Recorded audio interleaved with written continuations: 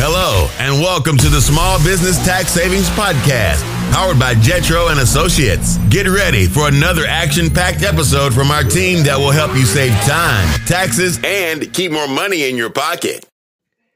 Hello, small business owners, and welcome back to another episode of the Small Business Tax Savings Podcast. My name is Mike Jezoshek. I'm a CPA and founder over here at Jetro. And this week I want to talk about the home office deduction. Now, many of you may have just got a big lump in your throat because you've always heard that the home office deduction is a huge audit flag. If your accountant is telling you this, they are simply wrong. Abusing the home office is a red flag, but avoiding the home office is simply a mistake, especially if it's a viable deduction for you. And since the home office may be the most misunderstood deduction available, I want to break it down for you. So there are two basic requirements for your home to qualify as a home office. It's regular and exclusive use and used for your principal place of business. So I'm going to take each one of those and break it down even further. Regular and exclusive use. You must regularly use part of your home exclusively for conducting business. So for example, if you have an extra bedroom or an extra room in your office that you use only for business, you can take a deduction for that room. Basically what they're saying here is that you can't say that your living room is a home office if you also use it for something else. So it has to be a part in your home that you use regularly and exclusively for business. The second piece, principal place of business. You must show that you use your home as your principal place of business. If you conduct business at another location outside of your home, but use your home substantially and regularly to conduct business, you may qualify for a home office deduction. So it's not saying that you can't have business activity outside your home. It's just saying that your principal place must be your home. And the key indicator that would qualify for that home office is administrative and management activities. So if you use your home office for administrative or management activities for your trade or business and have no other fixed location where you conduct, a substantial amount of those admin or management activities, that's a good indicator that qualifies for the home office. So the next piece I want to talk about is how to calculate this. You need to first figure out your business use percentage. And to do this, you take your home office square footage, divide that by your total square footage, excluding any common areas like halls or stairs. So for example, if you have a 100 square foot office and a 1,000 square foot house, your business use percentage would be 10%, 100 divided by 1,000. You would then take total expenses and multiply it by that percentage to get your deduction amount. And so these expenses can include cleaning and maintenance, insurance, rent, repairs, maintenance, utilities, lawn care, HOA fees, etc. You take your 10% or whatever your percentage is and multiply it by your total expenses for the year, mortgage interest.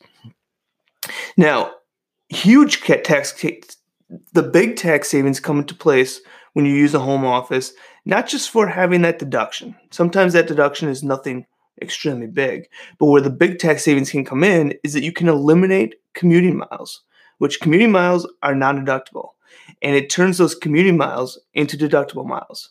So for example, if you did not claim a home office, every time you go to another location, that is considered a commute and the miles are not deductible. However, now when you have a home office, those miles from your regular office, which is now your home, to another place for work-related activity would be considered deductible miles. So that's a key indicator. That's a key thing that you can turn a lot of commuting miles. If you do travel to other locations or on-client locations, you can turn a lot of those commuting miles into deductible miles now. And that's where you can really take this home office and expand it even further.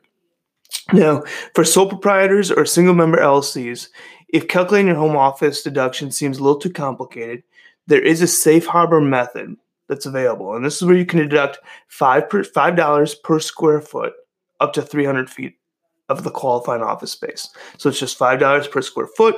Nothing else matters. You don't calculate your interest and your insurance and your maintenance and all that activity. It's just a quick, easy calculation.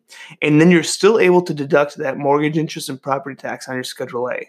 So if you live in a home that you are paying mortgage interest, property tax, you'll get that full deduction in your Schedule A, and it will not be split out with your business. So if you are set up as an S corp, you actually can't use that safe harbor option. You have to do the full one, and you need to set up an accountable plan to reimburse yourself for the business use percentage of your home. So you'll calculate that business use percentage, multiply it by your activity, and then you reimburse yourself through an accountable plan for that business use. And that's where you get the expense on the S corp side. And you can do that reimbursement monthly, quarterly, whatever you'd like there. But just all you need to do is have an accountable plan set up, and then make that reimbursement on a whatever basis you want, and to get that expense for the S corp. Another thing to consider for those taxpayers that are seeing their itemized deduction on their personal return being phased out due to high income or SALT limitations, using the home office reimbursement is a way to ensure these deductions are not reduced. So if you're an S corp owner, you can get these deductions on some of these state taxes that might be limited out on your personal return. Now you're getting these deductions on the business side. So in conclusion, the home office reimbursement or the home office deduction alone may not give you massive tax savings, although it won't hurt. But where the home office does have a lot of pull is in that commuting piece. Your commute now is from your bedroom to your office. So now any travel from your home office for business would be considered business travel and therefore deductible. So this could be huge for you.